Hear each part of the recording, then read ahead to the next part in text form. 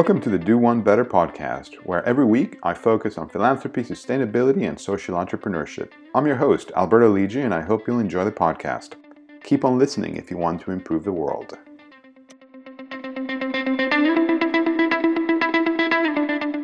Hello and welcome to the Do One Better podcast. I am Alberto Lidji, your host from London. And as many of our regular listeners will know, the purpose of the podcast is to inspire our global listeners to be more philanthropic, to act sustainably, and to embrace social entrepreneurship. Before we kick things off, really would be great if you could subscribe to this podcast.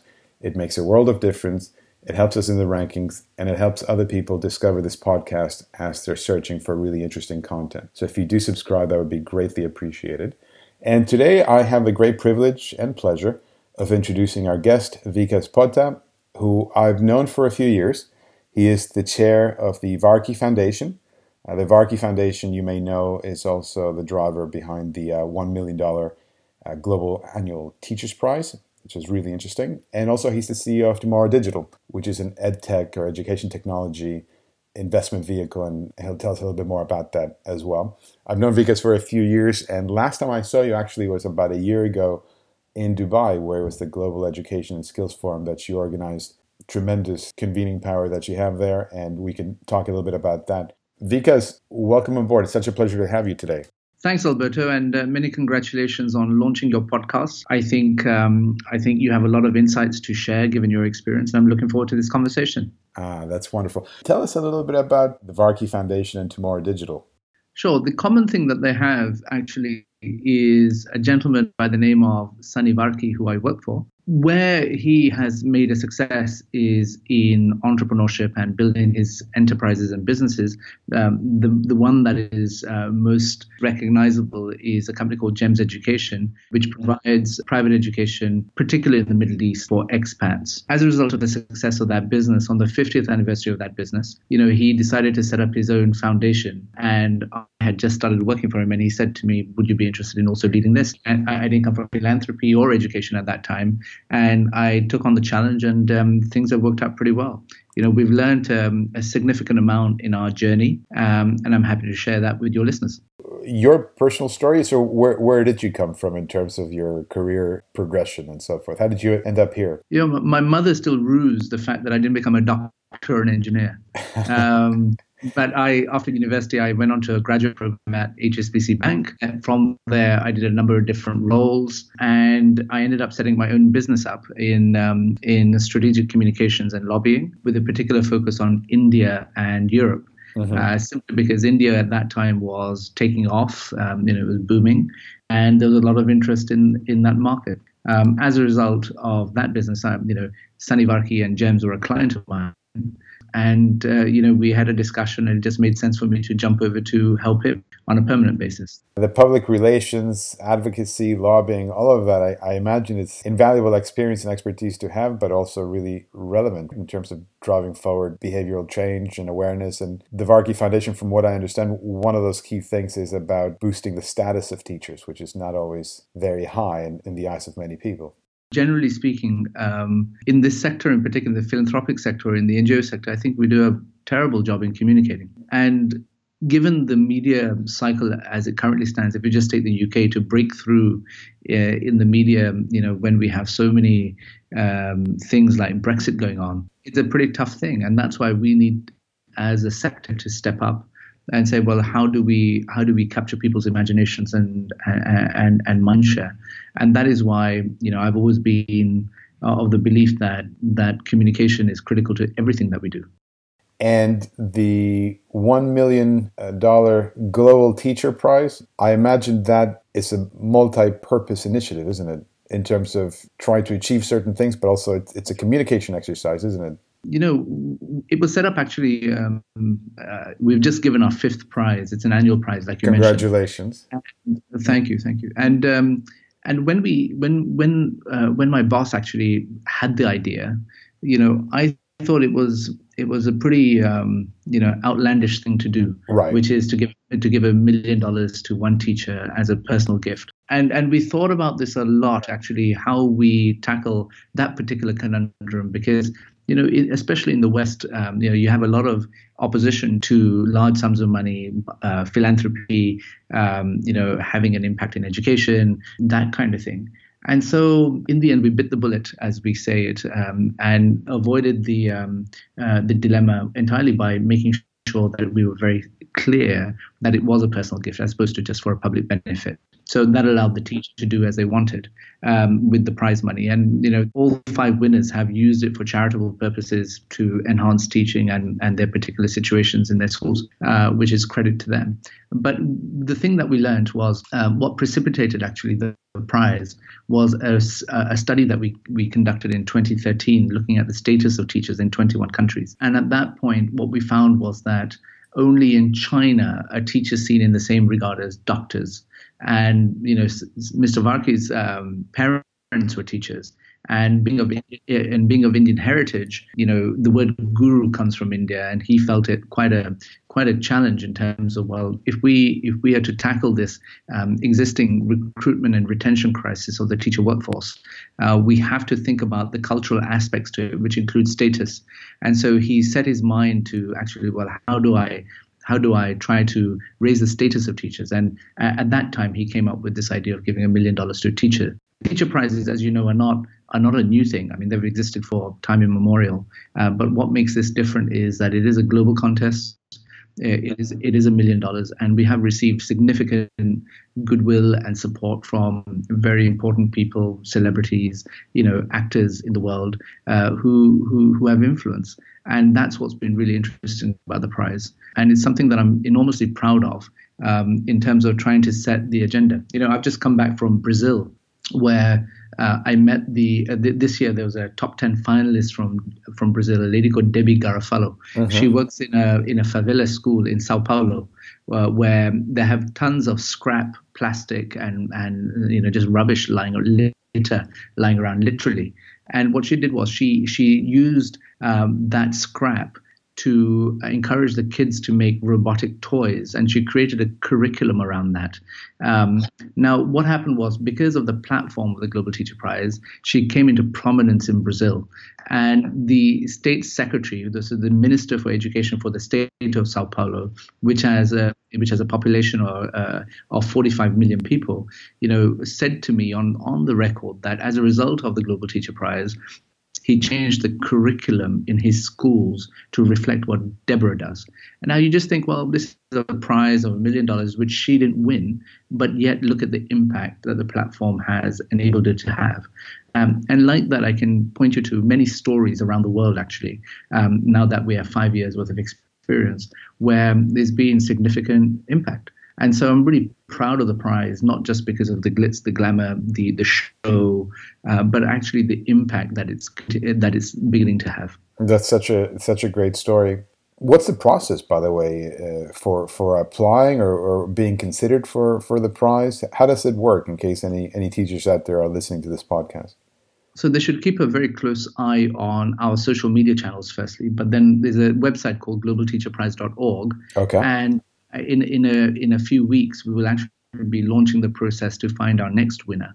And there's a window of some 4 months. So we'll stop in October, where you either are nominated or you yourself apply. And because of the kind of cash prize that we offer, we do ask a lot of questions, and we want a lot of detail that enable us to actually make a determination as to whether you go through or not to the next stage.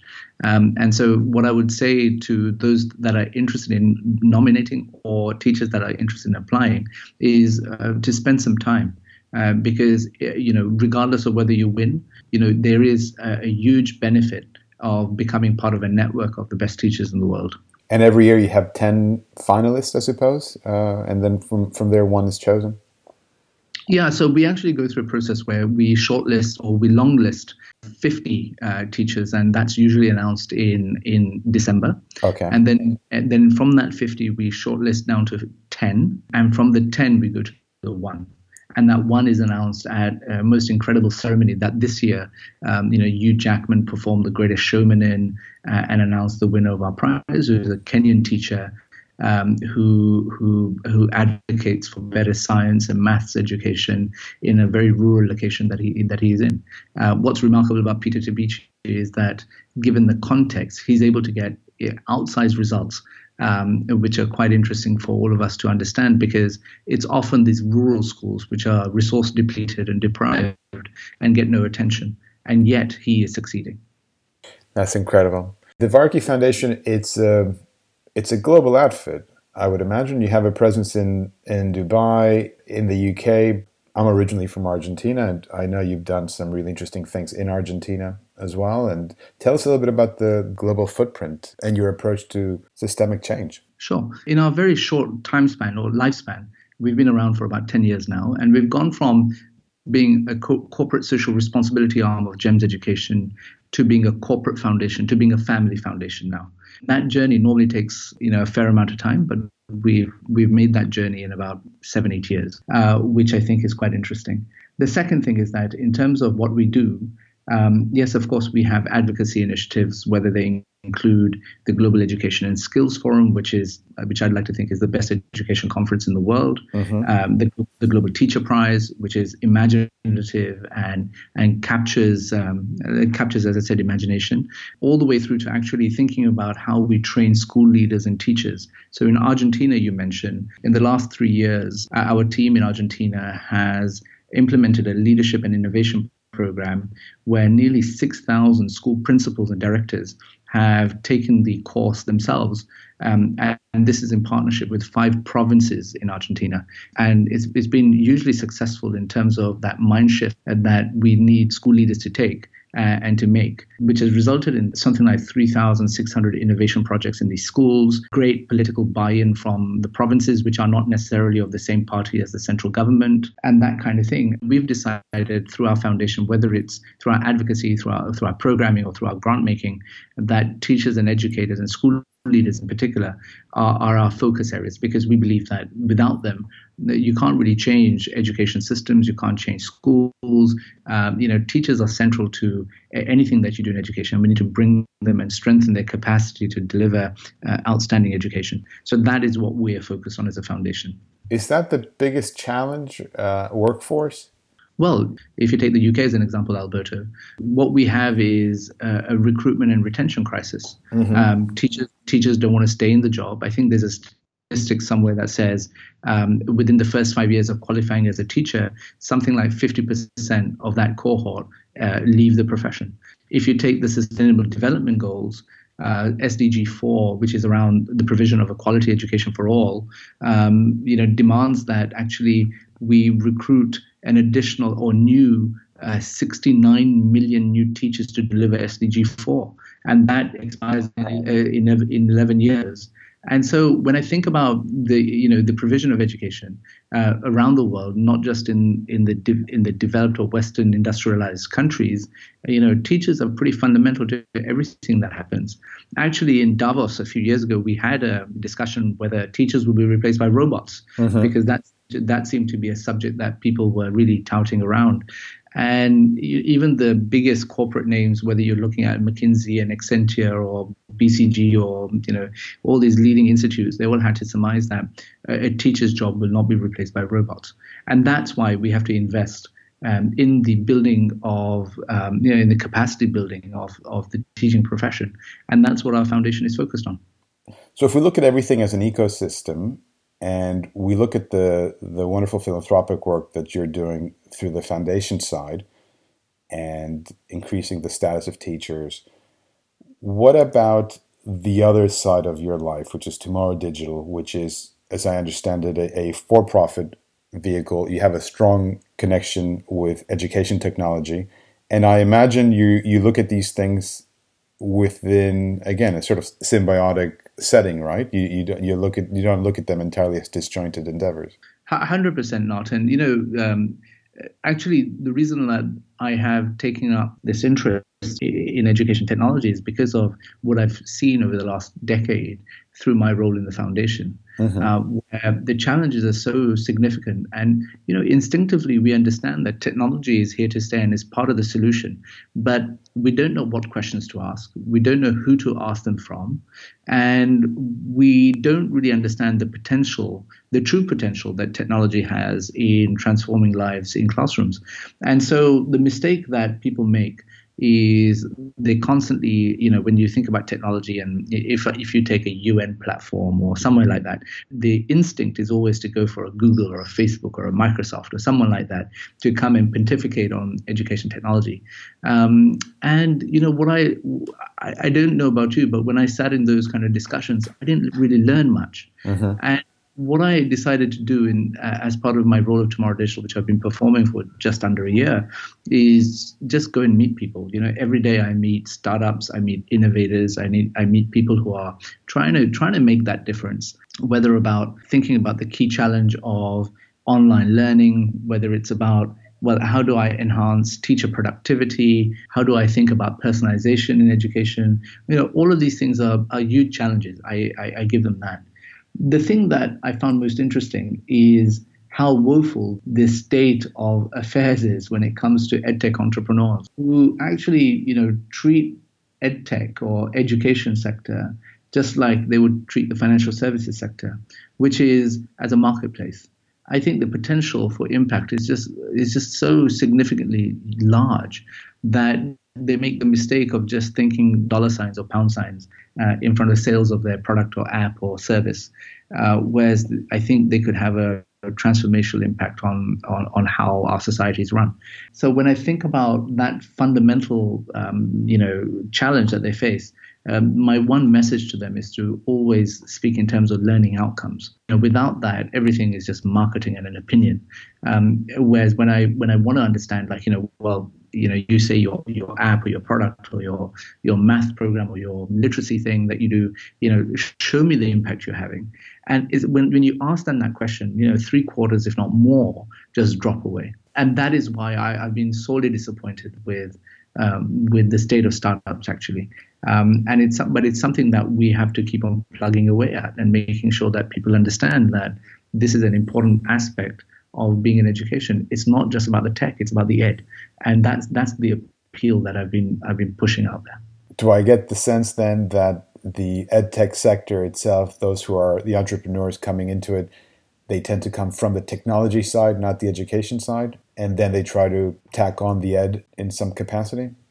Yeah, I mean, it's one of those things where, just because we've all been to school, we seem to have an opinion as to what we want. And I think it's part of that. Part of it is just their education, their own education about the education sector is pretty incomplete. I'll give you another example. So you find many startups today that are trying to address a key challenge, and you ask them a simple question: Have you actually spoken to teachers or involved them in the design process? Because ultimately they will have to they have to deliver this. And I would say to you that the vast majority again stumble on that question as well. And that is what I find quite disappointing with regards to the ed tech sector. That being said, I mean, I don't want to just paint a picture of doom and gloom. We have to be entirely hopeful, and we have to recognize that we are at a very early stage in the adoption of learning technologies, and there's a long way to go, but we have to be committed to it because the potential is huge. And actually, many of the challenges that we face could be overcome by good ed tech, as I call it. Yeah. I remember when we met 2 years ago for a coffee, I'm going to quote you if I may, but I think you said something along the lines of, most ed tech is just crap. We can always cut this out later on, but I imagine you stand by that. What's the state of affairs now, and where are we heading for the next 5 or 10 years? And let's say that the next 10 years, as we dovetail nicely with the target date for the Sustainable Development Goals. Artificial intelligence, any of these things, what's most exciting in the landscape going forward?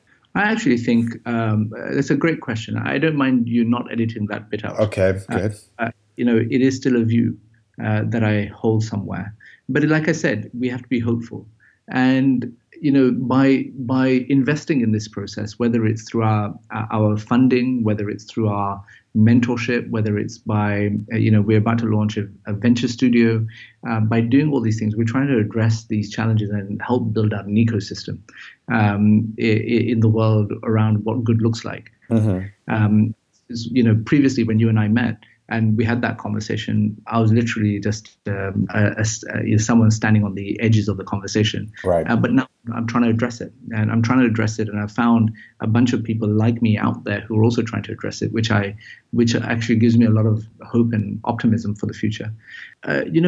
The areas that I think we have to really grapple with when it comes to the edtech sector is to do with actually political leadership more than anything else. Today, the challenge that we face actually is in the way that schools and education systems procure products. And often the cost of acquisition of a student or a school are just so high because you have to go school by school by school that actually becomes a little bit challenging as a business model.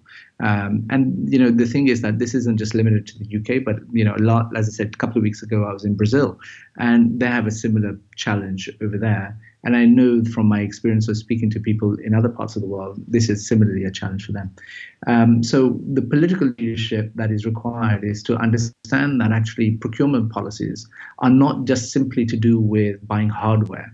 And often what happens is that, when you think about tech, it comes down to TV screens, whiteboards, and that kind of thing. Actually, we have to think in a more mature fashion as to, well, how do we procure the best numeracy apps, or how do we think about personalisation in the classroom?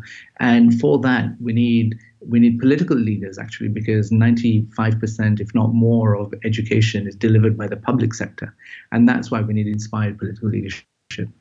So in the UK, for example, the UK government has recently pushed out a number of guidelines and are doing a number of things which are very welcome, and I think a great first step. Likewise, in Brazil, which I was in 2 weeks ago, they seem to be starting to have that conversation about procurement and how the state should be interacting with edtech. But in many parts of the world, this conversation doesn't happen, and I think that's by encouraging governments and innovators to actually get together to talk about these issues, I think is a pretty good value add in that sense. So when you talk about what the potential is, I think about a company like Pango, use one example, which looks at lesson planning. The founder of that company recently talked to me about how every night a teacher will spend anywhere between 1 and 3 hours lesson planning. And just like, for example, accountants have software services packages like QuickBooks or Sage, or people in sales and marketing have Salesforce, teachers use a multitude of different platforms to perform their roles, whether it's PowerPoint, Word, even their emails. And so Pango is that kind of service that actually lets you pull together these resources and actually minimize the time you spend on tasks which can be, which you can share, you can automate, and that will actually help drive teacher productivity, in my opinion. Why shouldn't lesson plans be shared? Why shouldn't teachers review other lesson plans and improve them that you can use? And I think that's a really great value add in terms of edtech. Like that, there are other things out there which I think could do fantastically well as well. And so that's why I'm excited about the sector. Now you have your finger on the pulse of quite a few areas. It's the advocacy piece, the philanthropy piece, the entrepreneurial, social entrepreneurial, ed tech, and so forth. And you mentioned about people coming together.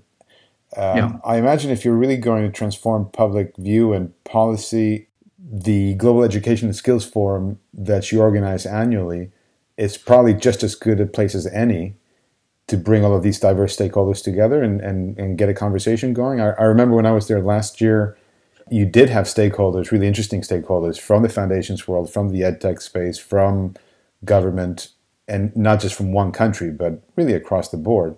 Is that part of the rationale for the Global Education Skills Forum? And is that ultimately how you think you might be able to achieve your ambition of getting these procurement and these policies and all of that transformed for the better? So at the beginning of this podcast, you asked me about my views on how philanthropy can actually thinks about, at least, about systemic impact and transformation. And one of the things that I've done over the last few years in my role as the chair of the Varkey Foundation is to think about, well, along with the board, to think about the money that we spend, which is pretty sizable now, and whether we're having the impact that we so desire. And in the process, I spoke to a number of other foundation leaders from around the world, actually, who have either similar size organizations or larger. And what I have come down to, especially when it comes to education, is I view philanthropy as courage capital. To invest in areas where the public sector in particular will just not be able to. But in order by actually making resources available, strengthen the public sector is my way of talking about this. And by doing so, what happens is that you're able to extend, whether it's research, whether it's programming, whether it's knowledge sharing in a significant fashion, which otherwise normally no one else would step forward and do. Now, when it comes to convening, I see convening, especially our convenings, because ultimately they do cost money, as being exactly that, which is the use of courage money, because convening costs so much, not many people do it, and they don't do it well enough. So one of the fundamental purposes of our foundation is to bring people together, from a multitude of sectors, to talk about this one particular issue, which is education. So you're right to say that our Global Education and Skills Forum, our foundation's event, tries to do that. So this year we had nearly 50 education ministers from around the world. We had 100 philanthropic leaders from around the world. We had people from the learning sciences. We had teachers. So by bringing a multitude of perspectives, I think you really do set up conversations that may actually advance thinking, practice, and all the good things that you're looking for. So that is why we overinvest in convening. And one thing, if I may say, which maybe raise an eyebrow, but in a very positive way, is that take this year's Global Education and Skills Forum. You had there a certain representative from one of the Swiss foundations who happens to be a big investor in a rival private education system, I suppose, and very collegial and a very warm and heartfelt welcome that you extended, right? And they're a partner of our organization. It's not, again, if you think about the range of people that come, all the way from the trade unions. So one of our partners is Education International, which is the Global Federation of Teacher Unions at one end, and the other end you have someone like a GEMS Education, which is a for-profit private education provider, and everything in between. And so by actually providing a platform where everyone can come together and at least press flesh and look each other in the eye and have honest conversations, I think the world is a better place. No, that's excellent. I know we're going to be wrapping up shortly because I know the schedule's a little bit tight, but also let me ask you on the market-based solutions side of things then. So GEMS being a for-profit enterprise that you just touched on, and the need for high-quality education globally, what's the role of market-based solutions and for-profit enterprises within the education system, and the skepticism that some sectors of society have with regards to private actors in this space? Tell us a bit about your thinking about that. Sure.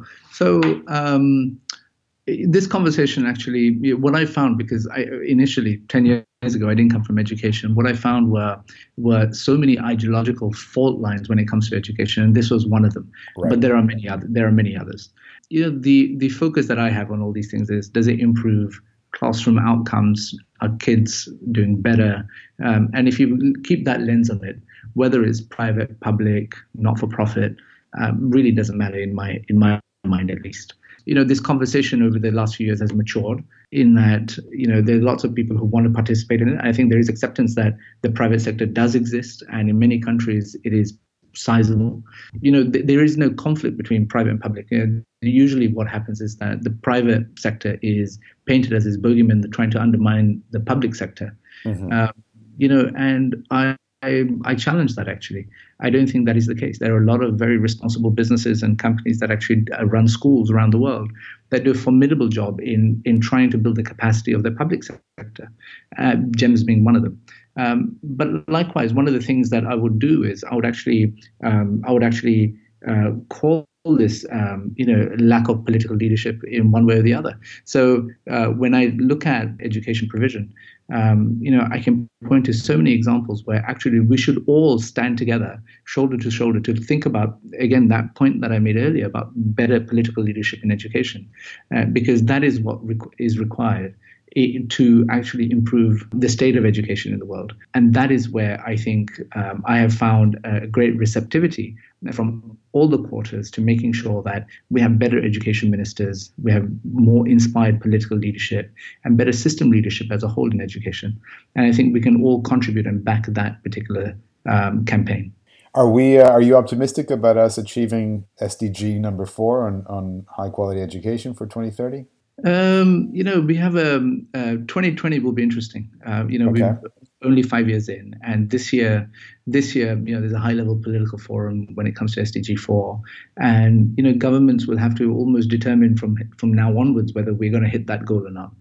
What we as a foundation and I as someone in the sector have been doing is using every opportunity we can to make sure we lobby our politicians more effectively by making sure that they recognize the importance of education. Today in the world, where there's so many things blowing up all over the place, the only hope we have is education. And for that reason, we need to keep on making that, making the case, just like the climate change lobby has done around climate change. Mm-hmm. Not that the two are in competition, but we have to do that. One of the challenges that we have is in education. Results are not seen overnight. So in the healthcare sector, for example, if you have Ebola or Zika or something like that, you see people dying on the streets, and therefore there's a sense of urgency that happens, that comes across, that people mobilize and solve the issue quite rapidly. In education, it's like a slow cancer. It takes us 15 to 20 years to find out what's gone wrong. And by that time, you've had probably 7 or 8 education ministers. You've probably had 2 or 3 different governments, who is accountable for it. And so that is the challenge that we face. How do you tackle that mismatch between election cycles and the payoff rate in investing in education? If I knew the answer, I'd give you $1 million. I think what happens is that there's only a few places in the world today that I actually think that the ministers of education that have want to be the education minister, as opposed to use it as a staging post to something either bigger or actually executing a government. It's usually a job on the way up or on the way down, is how I see it. And good observation. And so when you see it like that, the people that are actually doing phenomenal work, not just at a central government level, but also at a state level, or even a provincial level, or a small village level, I think have to be celebrated. We've toyed with the idea for many years of just having a Best Education Minister prize, because I think that is, we have to show people what good leadership looks like in education, and that could be something that if your listeners are interested in, we can talk a little bit further about. I'm interested in something like that. It would present a challenge. So how do you go about it, right? With the post being so transient oftentimes and politically. But I think the idea is right on target. So yeah, I encourage you on that one to pursue. So let me ask you. So as you know, and our listeners know, the purpose of the podcast, again, is to inspire our listeners to be more philanthropic, to act sustainably, and to embrace social entrepreneurship. If our listeners forgot everything that you've just said over the last half hour, 40 minutes, but took away just one salient point, one key takeaway, what should that be? So in education, I think nothing starts or ends without teachers. And so what I'd like to encourage anyone who is either getting involved in enterprise, is thinking about a social enterprise, is thinking about a foundation, is thinking about a charity, make sure you consult teachers on what actually works and involve them in the design of what you're trying to do. I think those conversations, for me, have been the most fruitful and the most eye-opening. And so that's what I'd like to encourage all your listeners to think about when it comes to education. That's very, very insightful indeed. Putting aside someone who might want to apply for the Teacher's Prize, we've already addressed that. But if somebody is an education technology entrepreneur, somebody's interested, what's the best way of getting in touch with you or your organization if they want to continue this conversation beyond the podcast? So we exist on social media. You're more than welcome to follow me on Twitter. You're more than welcome to do so on LinkedIn.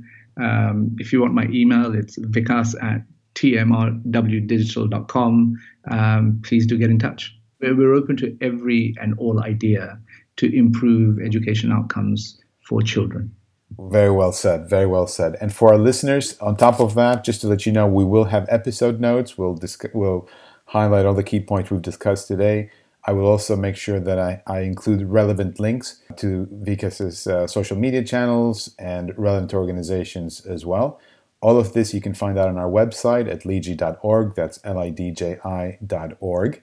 And by all means, please do subscribe if you enjoyed today's podcast. It makes a world of difference for us and it helps others discover this show.